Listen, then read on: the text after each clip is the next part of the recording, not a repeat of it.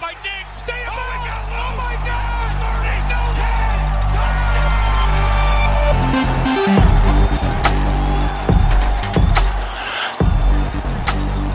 Hello and welcome to your post-free agency edition of the All 32 podcast. Chris is still not with us this week, so again, it's just myself, Sean, and I'm joined once again by Lee. Lee, how are you, buddy? Yeah, not too bad, but I think I might need to get the same agent as Chris. He's still negotiating a better deal. He certainly is, mate. He certainly is. Not bad for the boss, is it really? 2 weeks off in a row, but we'll let him off. We'll keep the ship a-sailing. We did warn everybody last week that this is a crazy week in the NFL, and it has been probably one of the most crazy on record. Huge amounts of deals gone down.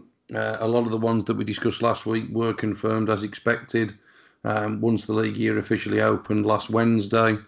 There's also been some additional moves made. A huge blockbuster of a trade, which I thought was only a fantasy this time last week, but it's now a reality. So I need to get another jersey ordered, but we'll get onto that shortly. Lee, you said last week how much you love this time of year, like the transfer window opening, like the kid that comes downstairs on Christmas morning.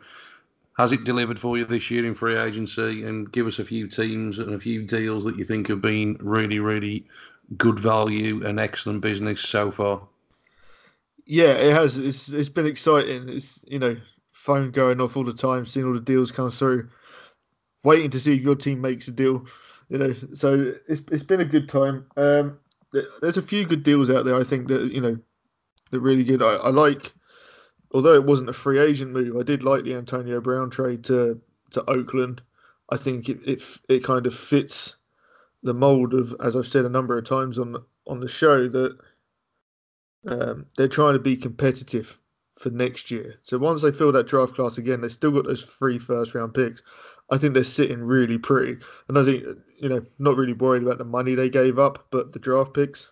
Hey, I think any team would give up those draft picks to get an Antonio Brown. This is going to hurt to say a little bit as well. But you've got to admire what the Patriots have done again, even if it's not a lot. And when I say that, it's the tackle Brown, who went to the Raiders and signed a record deal. That just plays into the Patriots' hands so well, because they gave up a late pick to get him. They play him for a year while Isaiah Wynn, the first-round pick from last year, is out all season with an injury. They then let him walk in free agency. He signs a mega deal, and they get a third-round pick as a compensation pick in next year's draft. So they actually upgraded a late-round pick to a third-round pick and got a year's worth of left tackle play and won the Super Bowl.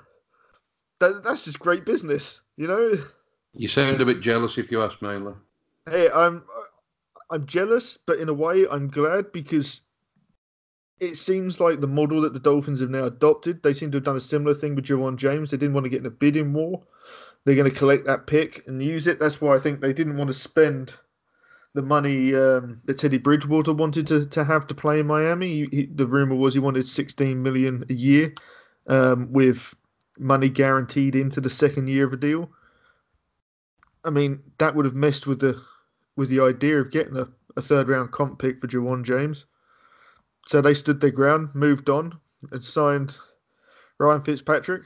I'll let you know my feelings about that one later. But, I think they're adopting that same model, and I think it's a smart thing to do. If you can turn, you don't want to pay Ja'Wuan James to be the highest paid right tackle in the NFL, which he now is, which is insane. I mean, he's a good player, but there's better right tackles out there than Ja'Wuan James. So, I think it's a smart move, and I think, hey, we all wish we were the Patriots, so why not start acting like them, truly acting like them? And of course, they also made the trade for Michael Bennett, which I think, they lost Trey Flowers and they bring in Michael Bennett. It's kind of a wash talent-wise. They're both great players. So they haven't got any worse, but they're paying less money for Michael Bennett. And all they had to do was give up a draft pick, and he probably walks next year in free agency as well, and they pick up a draft pick the year after that. The cycle continues. That's how they stay on top. They don't make a lot of moves. They're not flashy moves. I believe Bill Belichick was actually on holiday this week as well. So, yeah, I think that they've made great moves. And then, of course, the other team that I won't go on too much about it. I think the Browns had a great week as well. Not just with the big signing, but also the free agent moves they made as well. I think they've been smart. They've used their resources well. I'm certainly not going to disagree with that. So I'll touch on the Browns. So we closed last week's podcast with a little bit of a wish list, if you like, and my wish list very much included a trade for Odell Beckham, which had been rumoured. It was obviously highly unlikely. I still actually pinch myself to realise that it actually happened. It is quite unbelievable to think that 2 years ago, the Browns opened up the season with Josh McCown at quarterback, and his top two wide receivers were Kenny Britt and Corey Coleman. You fast forward to opening day, hopefully, of the 2019 season, you're going to have Baker Mayfield throw into Jarvis Landry and Odell Beckham Jr. It's an absolutely phenomenal turnaround. I'm not going to get into the whole Sashi Brown, John Dorsey debate. I've sort of made my views on that now and in the past. What I will say is I think John Dorsey's doing an excellent job currently with the resources at his disposal. I'm not in the slightest bit concerned around any salary cap implications.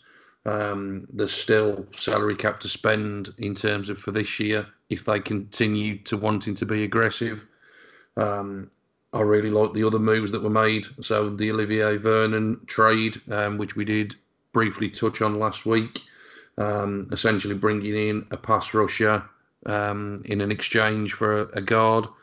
Don't get me wrong, Kevin Zeitler, a very good guard, but we got a lot invested in that position with Batonio and last year's second-round pick, Austin Corbett. So I'm more than happy to get Vernon on board. I think that's a good defensive end to partner with Myles Garrett. You then bring in Sheldon Richardson, who has been a good disruptive interior defensive lineman for a number of years. He's bounced around for the last few seasons, got into some off-the-field issues early in his career. That's obviously not something that seems to bother John Dorsey. He's obviously got a record for taking players with a bit of a questionable character, which I know doesn't sit easily with some fans. But ultimately, Richardson, the player, he's certainly a talent. So he comes in on a 3-year deal. I think one of the most underrated moves as well, actually, he's probably the least flashy of them all, and that's bringing in Demetrius Harris, a tight end from Kansas City. He's a big 6'7" target. Will be really useful in the red zone. I like David Njoku as a player. I think he's still very young. We should never forget that. But certainly he is an old regime pick, and any new regime wants to bring in their own guys. I think David Njoku needs a big season. I think he needs to improve his run blocking in particular.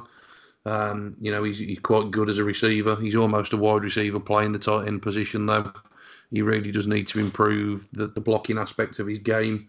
So I think Demetrius Harris is a good addition and certainly gives Mayfield another target to go at. I still think the Browns could still be active in the second wave of free agency. I wouldn't at all be surprised to see a safety being brought in. There's obviously history with Eric Berry and Dorsey from the Chiefs. Obviously, he's been injured quite a lot in recent times after obviously overcoming huge personal challenges off the field. So it'd be good to see Eric Berry, the player, back in the league. And obviously, if he lines up for the Browns, he would essentially replace Jabril Peppers, who was part of the Odell Beckham trade. But really, really exciting. I've joked in the past that the Browns win every off-season. We certainly seem to be doing quite well this off-season. Let's hope that translates into wins when September rolls around. Flip it on its head in terms of teams that haven't done well. And I'll kick this off before throwing it back to yourself, Lee. I think, I'll probably start with the Giants.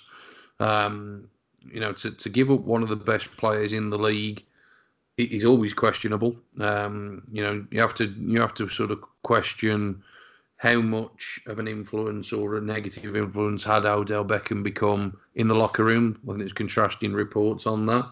But certainly from a talent perspective, he's right up there with one of the sort of top 2-3 wide receivers, I would say, in the league, from a talent perspective.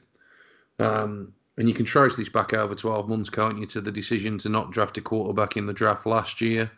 They've still got a decline in Eli Manning, who the general manager still seems to be absolutely 100% fully supportive of. He said so much in a press conference today.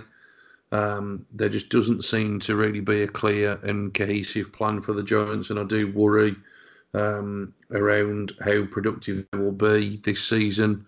It'll be interesting to see what they do when the draft rolls around, whether they do get aggressive and whether they go up to try and get a quarterback or whether one will fall down to them. So that will be interesting to see.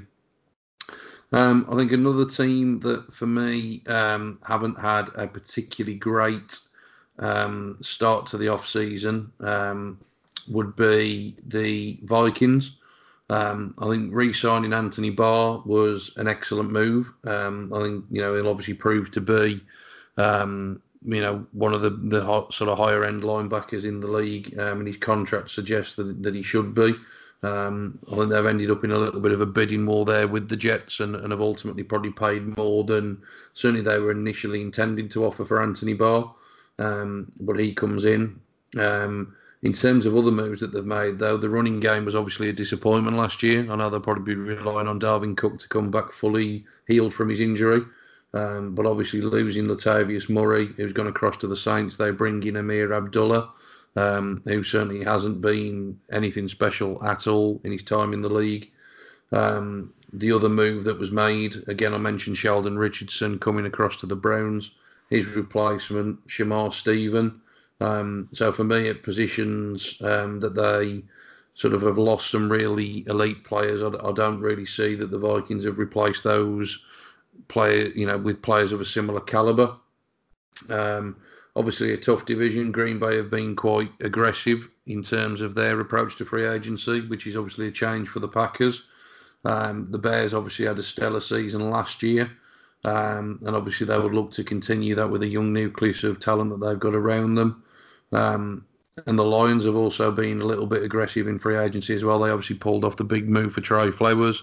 Don't get me wrong, I think the Lions need more than a Trey Flowers to become really competitive. But I think in a division that potentially looks quite juicy on paper, I think the Vikings are in danger of probably standing still with the moves that they've made, if not taking a step or two backwards. So you don't win or lose anything at this time of the year, obviously. So that's just based on what I can see from the transaction sheets. But those would be the two for me. Just in terms of yourself, Lee, any teams, any deals that you looked at and thought, "Ooh, what the hell was that one all about?" I wouldn't say it's necessarily a deal, a particular deal, but a team that I think that maybe had a rough week would be the Kansas City Chiefs. And it sounds strange because obviously, they look like a team that was capable of going to the Super Bowl last year. I mean, they obviously were. They were electric all year. But, it's kind of started, months ago when obviously Kareem Hunt had his problems. And now we hear that Tyreek Hill's having some issues as well. Then you cut Eric Berry, who is the sort of heartbeat of that team. It has been for a long time.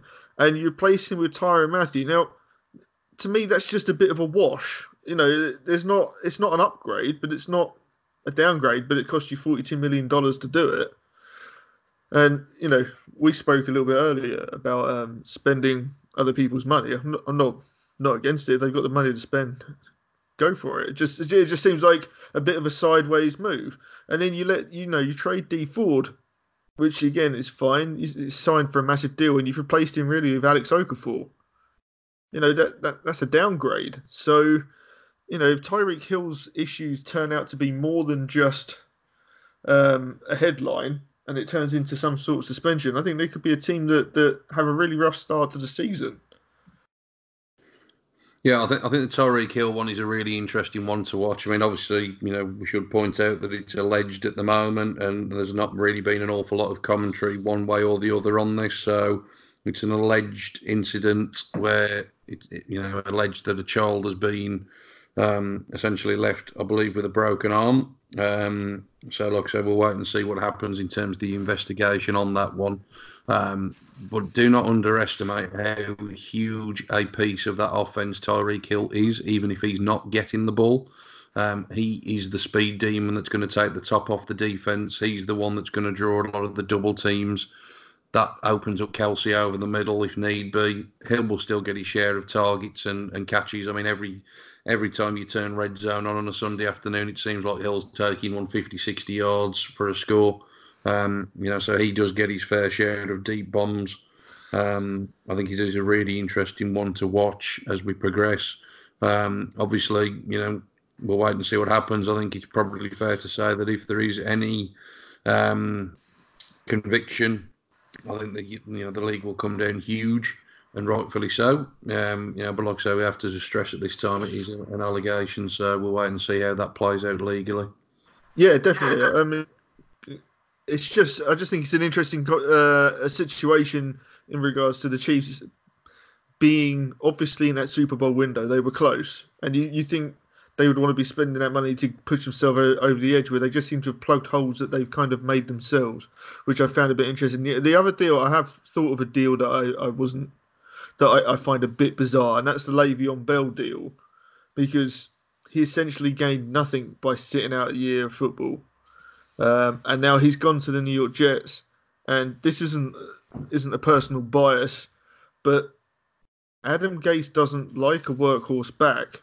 He likes to have numerous backs, spread the work between them, and really keep teams guessing, which is fine. But Le'Veon Bell really thrives by being fed the ball, and I don't know. It just seems like a weird, a strange, match of coach and running back. So it'd be interesting to see how it plays out. I think potentially it's a great pickup to help out Sam Darnold, and really kind of take the weight off his shoulders, allow him just to do the things that he can do whilst learning how to play in the NFL properly after a bit of a injury-plagued season last year. But I say I just find that a bit of an interesting signing. The money is obviously weird because he didn't make any more money by sitting out than had he just played for the Steelers last year. He didn't get a bigger contract from the Jets, and then he was offered, over a year ago. I mean, someone seriously got a question who was advising him that this was a good idea, this was the right course of action, because Antonio Brown's just proves that if you go about it in a particular way, you can get yourself traded, and he would have been better off and probably got a bigger deal that way, not missed a year of football. And then there's been some reports, and I can't stress this enough, they're only reports, so I know nothing other than what I've read, saying that he's come in a little bit chubby, and apparently he had the same problem in college. He struggled with his weight, and the first year in the NFL he had some weight issues. So after a year out of football, the Jets kind of signed him unseen. So I think that'd be an interesting one to see going forward. I think a lot, when we look back on a lot of these contracts, we'll think players weren't worth what they were signed for, but that's the price you pay in free agency. The prices are high, and I think you rarely get what you think you're paying for. Yeah, Le'Veon Bell is an interesting one, isn't it? And, he'll never answer this question, honestly, not publicly anyway, but, I'd love to sort of know if he could have his time again, whether he would do it differently. Obviously, like you said, certainly not going to get anywhere near the money that he was offered with the Steelers. You would certainly argue he's in a lot less favourable position as well with the Jets. Although with that being said, obviously they, fingers crossed for them, have got their young quarterback to build around moving forward. So it is an interesting one. We'll see how he is when September rolls around. Not going to skip on to our next section until we ask you then about your views on Fitzmagic in Miami. Obviously, we talked last week you were a bit concerned about Tyrod Taylor. You didn't get Tyrod Taylor. You've ended up with Mr. Fitzpatrick. So what's your views? So I struggle to see the plan. Now, I don't mind, as the Joker said in Batman, I don't mind if the plan is horrible. I just want to know what the plan is. So you've moved on from a sort of middle-of-the-road quarterback in Ryan Tannehill, who perpetually got you to 7-9, 9-7, 8-8, to a quarterback who is the definition of up and down and basically middle of the road. Now, I understand, the money looks good. It's a 2-year deal for $11 million. There's not a lot guaranteed in the second year, so they're capable of moving on. I think he's good for what Brian Flores wants to do in transitioning a little bit of the New England Patriot game over in regards to he's super smart. Now, if anyone's ever watched Fitzpatrick play in a broadcast, they will tell you 1,000 times that he went to Harvard. He's a super smart guy, and I think that's what you need to be to run the Patriots system. I don't know if you don't have to have the biggest arm, because I don't think Tom Brady's got the biggest arm. I don't think you have to be the most physically gifted, because Tom Brady turns slower than a boat, but you have to be able to make the right decisions. You have to know where people are going to be. You have to know that system inside out. And I think he's going to be good for that. But I think the reason that they brought him in is to mentor somebody else. And I believe that they're going to move up in this year's draft to do it. I mean, there's any Dolphins fans out there will have seen on Twitter and Facebook and all the other social media outlets, everybody wanting to tank for Tua in next year's draft. But I just don't see it. Fitzpatrick will win too many games to have that higher draft pick.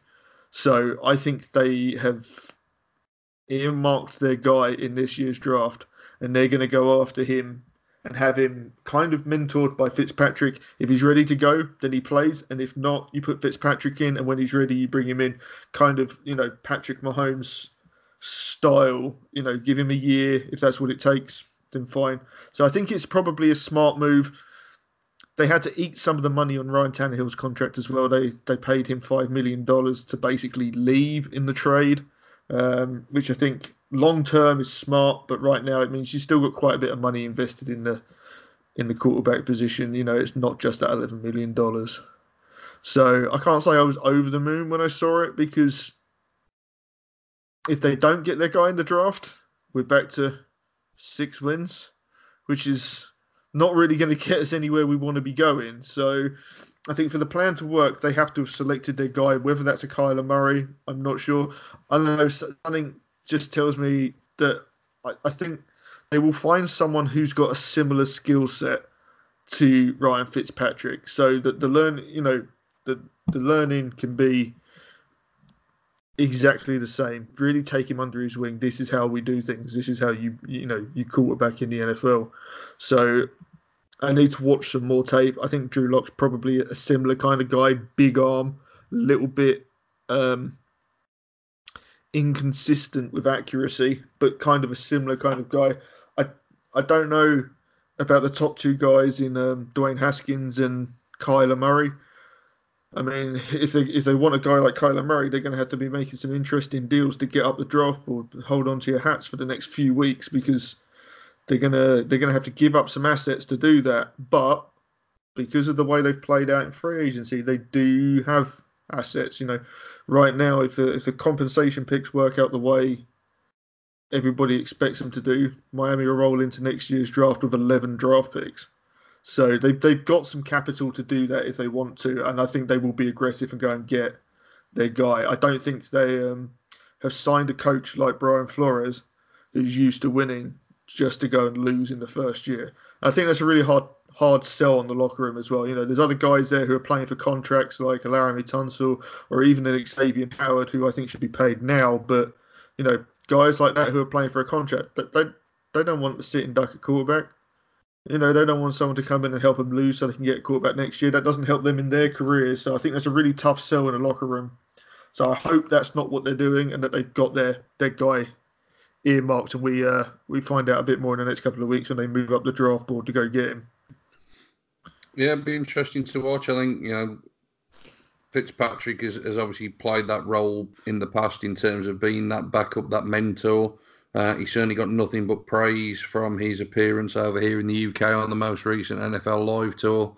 He obviously has a massive love for the game. From a neutral's perspective, he's obviously, great entertainment. He's as good a deep ball thrower as you'll find. He actually really suited the Bucs offense. But he obviously does come, like you say, with some questionable decision making at times. There's no doubt about that. It certainly will be entertaining watching the guys play on a Sunday. just before we move on in the podcast, a big shout out to Tim Monk, who is the host over at the Full 10 Yards podcast. So Tim put an article up onto our site this week just explaining his view on free agency. For him, the clear winner in terms of divisions was the AFC East. So there is a little bit of chatting there about the moves that the Dolphins have made, as well as the other teams in that division. So if you haven't read it yet, go and check out the article on the site. Tim, thanks very much for the submission. And obviously you can check out Tim and the guys over at the Full 10 Yards also.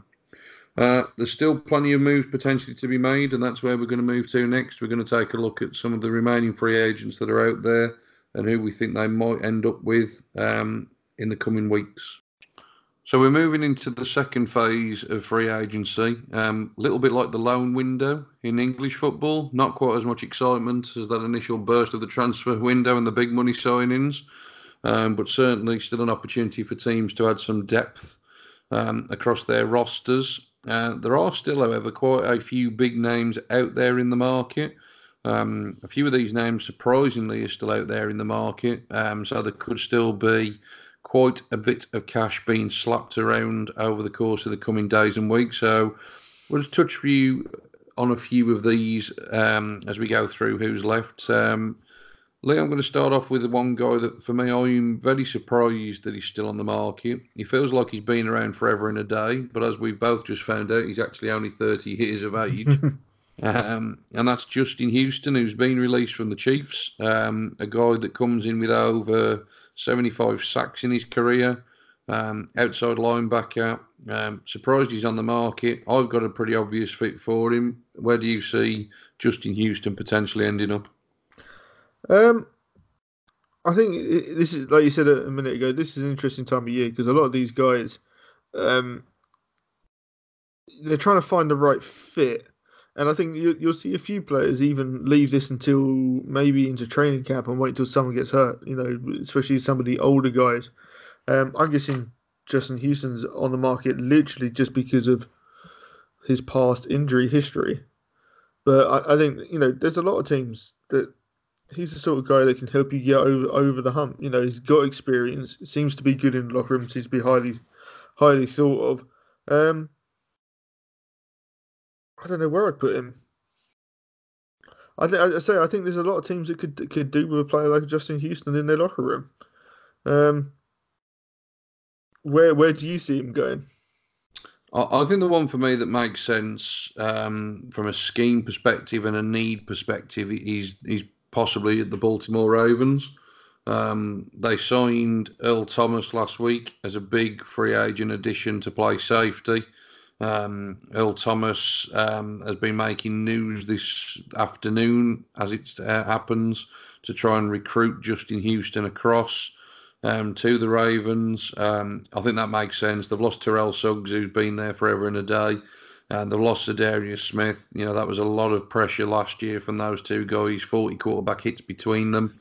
I think bringing in somebody of Houston's ability, who, like I said, has got 75 sacks plus on his career, and he hasn't slowed down. He's had 18 and a half of those over the last 2 years.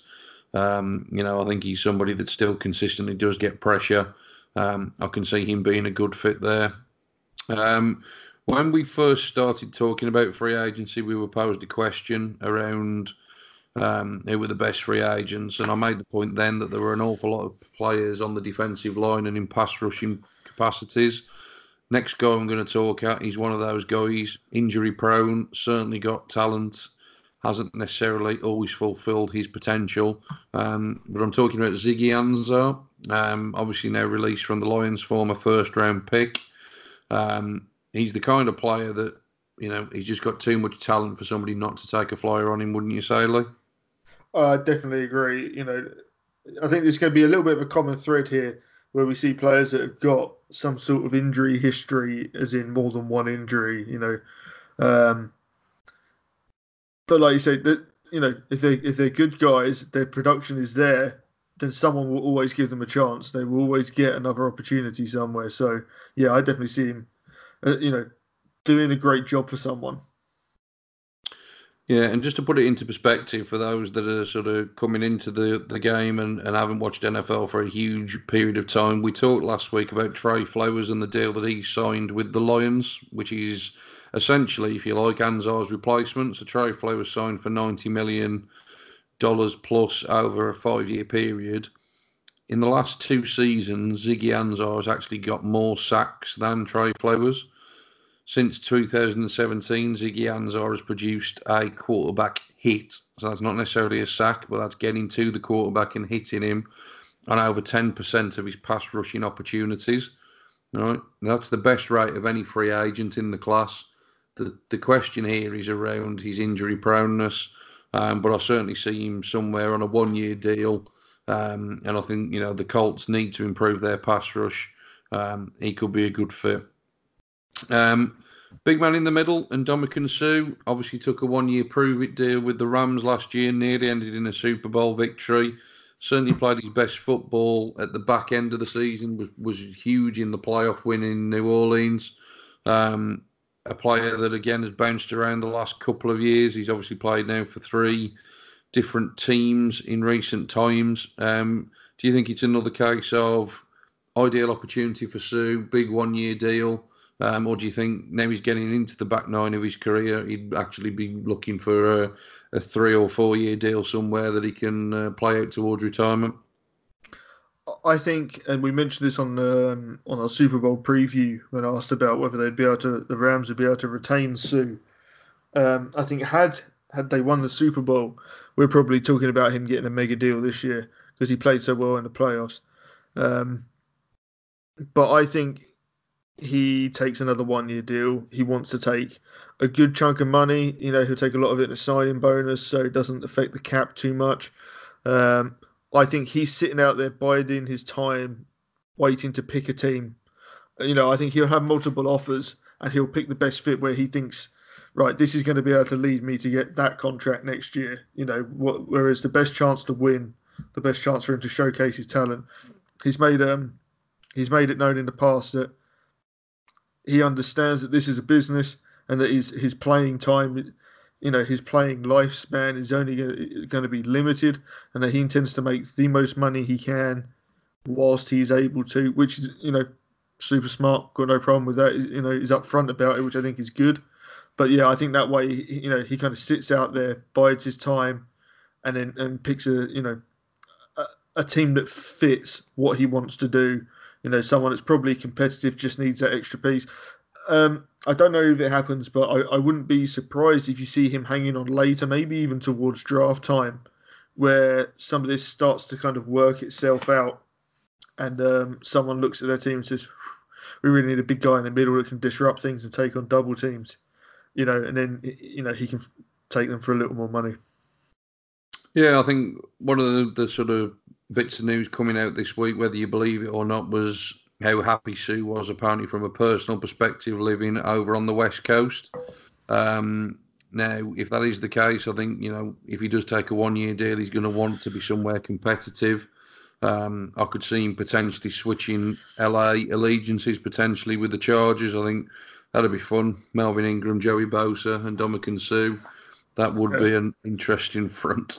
A few others that are on here, not going to spend a huge amount of time on them. Clay Matthews, obviously big name, has had a good career with the Packers, but obviously certainly a guy who, he's probably well past his best, I would say, it's fair to say.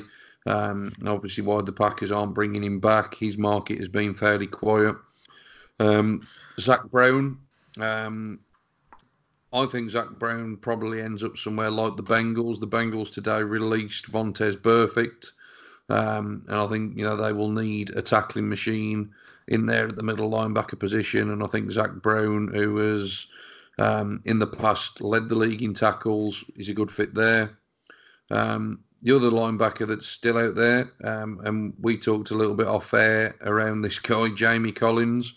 Talk about a fall from grace, one seen as arguably the best linebacker, or certainly potentially the best linebacker during his time with the Patriots. Suffered a dip in form, got traded to the Browns. very, very frustrating player to watch. Certainly has got lots of ability, probably lacks motivation. I think there's probably an obvious link here, though, Lee, in terms of the Detroit Lions. And do you just want to touch on, I've said a few times here about obvious links. I know this is something that me and you have talked about. Can be a little bit frustrating. Sometimes it's a little bit of lazy journalists in terms of creating these links. Do you just want to have a little 30-second rant about that? Yeah, why not? We love a good rant. We were talking and saying it's interesting when a team gets a new head coach or a new front office or a new owner or a new player, that all of a sudden you're linked to everybody that he was ever linked to. Talking from a personal perspective, we took Brian Flores as a new head coach, which was a fine decision. He then took on a bunch of Patriots coaching staff. So now anyone that's ever played for the Patriots, ever had links to the Patriots, ever had a cousin that worked selling popcorn in New England, he is now linked with joining the Miami Dolphins. He must be, because he's a scheme fit. He's everything. Do you know what I mean? And what if Brian Flores doesn't want to run the same scheme? What if he wants to, what if him and Bill Belichick decided they wanted to do something one way there, and he thinks, actually, I'd rather tweak that, when I have a job myself. And this goes for everyone. We spoke earlier about Dorsey and the Browns. Every chief that gets cut, every chief that's looking to be traded, they're gonna say, "Oh, well, he's got a link to John Dorsey." It doesn't mean anything. That's why a lot of these guys are moved on. Yeah, exactly. And like you say, Jamie Collins and Matt Patricia might be the best of enemies, haven't they? For all we know, so it is lazy journalism to say the least. But we've gone through a bit of a list there, and I think the thing that stands out to me is, like I said, right at the outset of free agency, weeks in advance of it kicking off, lots and lots of depth defensively. Not that much in terms of offensively. I think the market for wide receivers has been extremely quiet. There are a couple of ex-Packers that are out there in Jordy Nelson and Randall Cobb. I can see... I would like to see Jordy Nelson back with Aaron Rodgers. I think Jordy Nelson would probably come with a little bit of a hometown discount for the Packers as well. And I think he sort of, had a season last year coming back from injury where, he did okay in Oakland. I think obviously they're moving on with the addition of Antonio Brown, Terrell Williams being paid in free agency. There's only so many targets to go around. But I think that Nelson back to the Packers probably makes sense. The one offensive player that ironically is actually coming from being cut from the Raiders, who I just want to talk about quickly, is Jared Cook, the tight end. So again, another player that we've talked about. Seems to be, in my opinion, someone that produces at certainly an average level. I would actually argue probably above average. He seems to have bounced around the league. I think he's had several teams since he entered into the league. But for me, if you're looking for, a big target, he's certainly good from a reception perspective. 68 catches, nearly 900 yards and 6 touchdowns last year with the Raiders. What was a struggling Raiders team. That's some excellent production, and I certainly think that teams looking for a tight end, would certainly be sensible to throw some attention Jared Cook's way. Lee, what do you think? Yeah, definitely. I think there's, everyone thinks that their own players are great. I think when you really, really sort of put your own fandom aside and weigh up, all right, is Jared Cook better than what we've got on our roster? There's going to be a lot of teams out there that actually, yeah, he probably is. So, if you're willing to give him a little bit of money, I don't think he's going to be expensive. He's got this far through free agency. The market obviously wasn't, there wasn't teams knocking the door down for him, but he's a reliable pair of hands. He's good in the locker room. I thought he was a great ambassador when he came over for the NFL Live events the end of last year, I believe it was. Was it beginning? It might have been the beginning of the year, actually. Spoke well, was great with the fans. Just seems like an all-round kind of good guy, got to be honest, and a good football player. So, I think I wouldn't like to guess where he's going to go. But again, he may be one of those ones that you see even sort of roll on later into the year where it's someone gets hurt, like a Gronkowski maybe decides all of a sudden to up and nope, not doing this anymore. Then all of a sudden, Jared Cook is a brilliant option. Do you know what I mean? Or someone like a Travis Kelce gets hurt. Jared Cook's a plug and play type of guy. So, yeah, I think we're definitely going to see him on the field this year catching passes. He basically was that Raiders offense for a lot of last year. So, I think those numbers are only a shining example of what he can do. And he's been on some pretty average teams. So I think he probably deserves to be with a winner. I thought the 1 year in Green Bay was not enough. We'd like to have seen him there longer. Yeah, and I think, just to sort of wrap this sort of section of the podcast up, I think one that probably makes a lot of sense in terms of giving him that opportunity to be with the winner and where there's a need is possibly with New Orleans. So Ben Watson, long-time reliable performer, retiring this off-season. I think Jared Cook potentially coming in. I think the Saints are all in on the Super Bowl this year. In terms of what Drew Brees has done with his contract, which we'll touch on shortly. I think that's that makes a lot of sense. I think there has been a visit there. I think it's safe to say, as you alluded to, he will be catching footballs from somebody. And I think, like I said, the Saints do make a ton of sense. So still plenty of business to be done, still plenty of deals to be had. Obviously, as we get towards draft season, focus will switch towards those upcoming college prospects. But don't be at all surprised to see a few more veterans finding a home in the coming weeks. And as Lee's alluded to a couple of times, certainly as we get into off-season activities and training camps will soon be rolling around. Once those injuries start picking up, a few of these names won't be free agents for a lot longer. Okay, just to close the podcast this week, we've talked a lot about players being signed. We've talked about ridiculous amounts of cash being spent. And as always is the case at this time of the year, you get people with differing views that want to talk about salary cap. Myself and Lee have probably expressed over the course of the last couple of weeks that we aren't as concerned as others when it comes to salary cap. And just really to sort of illustrate that, just want to touch on what potentially, and we have to say potentially because there's nothing confirmed with this, but what potentially is huge news this week in terms of arguably one of the best quarterbacks to ever play the game in Drew Brees and his renegotiation of his contract or restructuring of his contract with the New Orleans Saints. So, again, for those of you new into the game, when these contracts are signed, they're signed for an amount of money over a period of time. But quite often, teams then restructure those deals part-way through.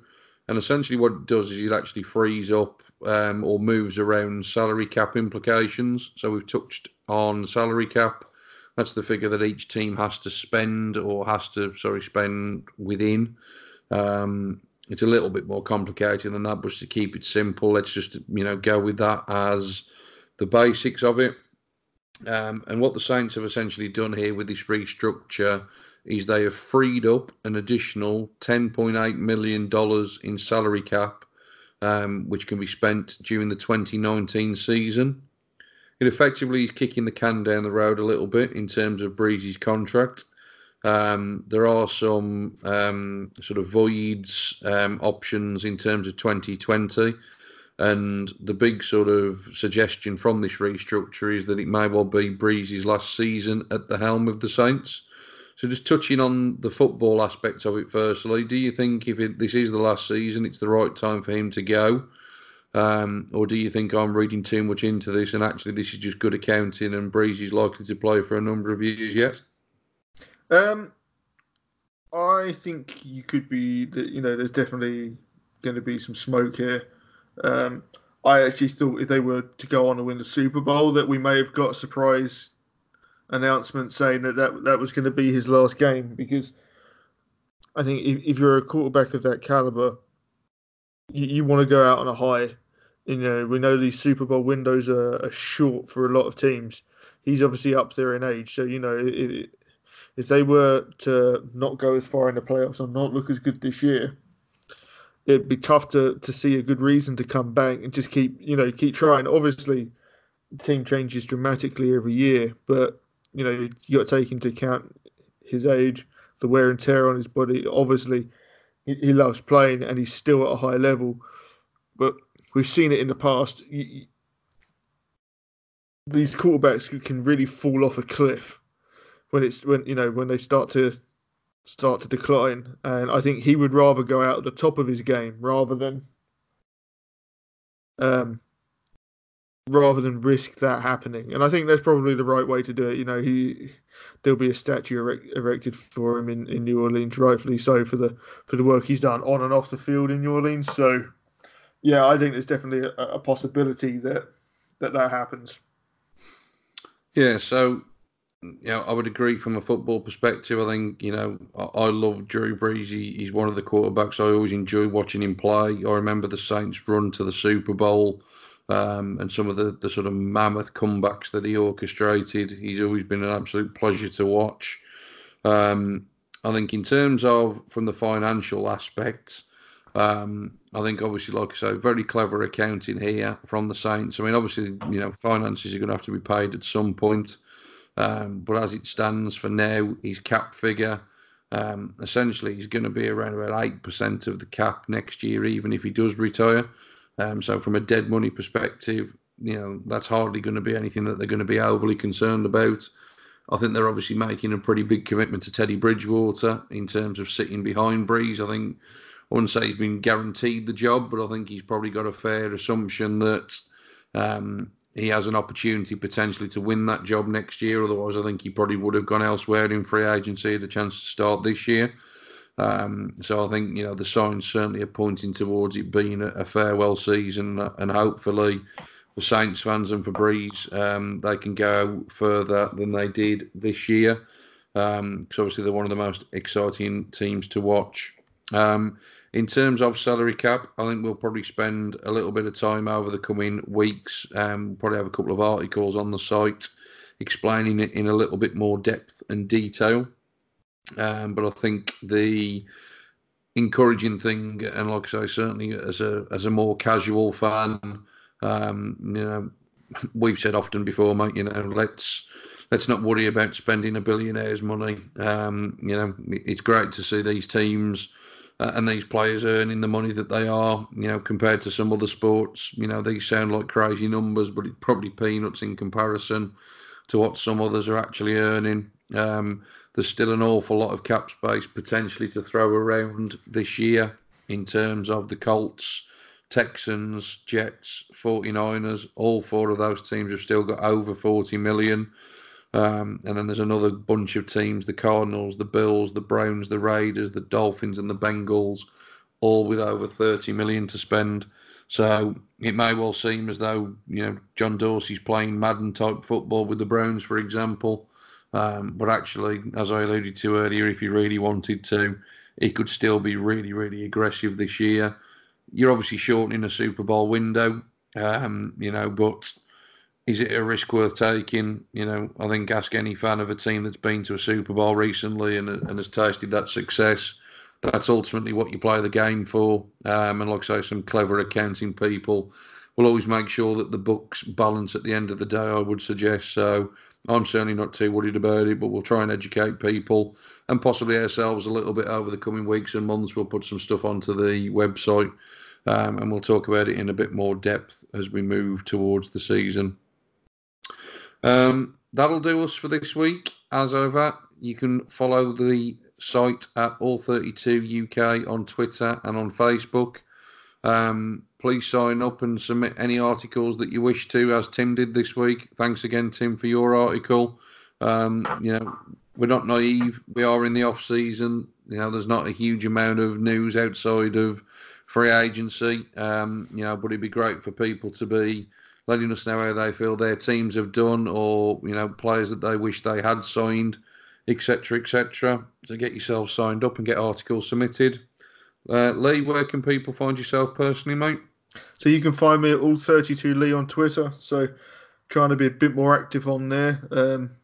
Still getting used to it, I'd say. But let's talk about some stuff. And the other thing is, it's all right to just write opinion pieces. They don't have to be based on news. Just write how you feel about your team. Absolutely. We love opinions and be biased. That's what it's all about. Fans are allowed to be biased. We always say that the fan knows best. So, we won't argue with you. We'll just debate with you. That's what it's all about. We absolutely love doing this every week. And we look forward to debating with more of you over the coming weeks and months. That'll be us for this week. Thanks for listening, and we'll catch you all soon.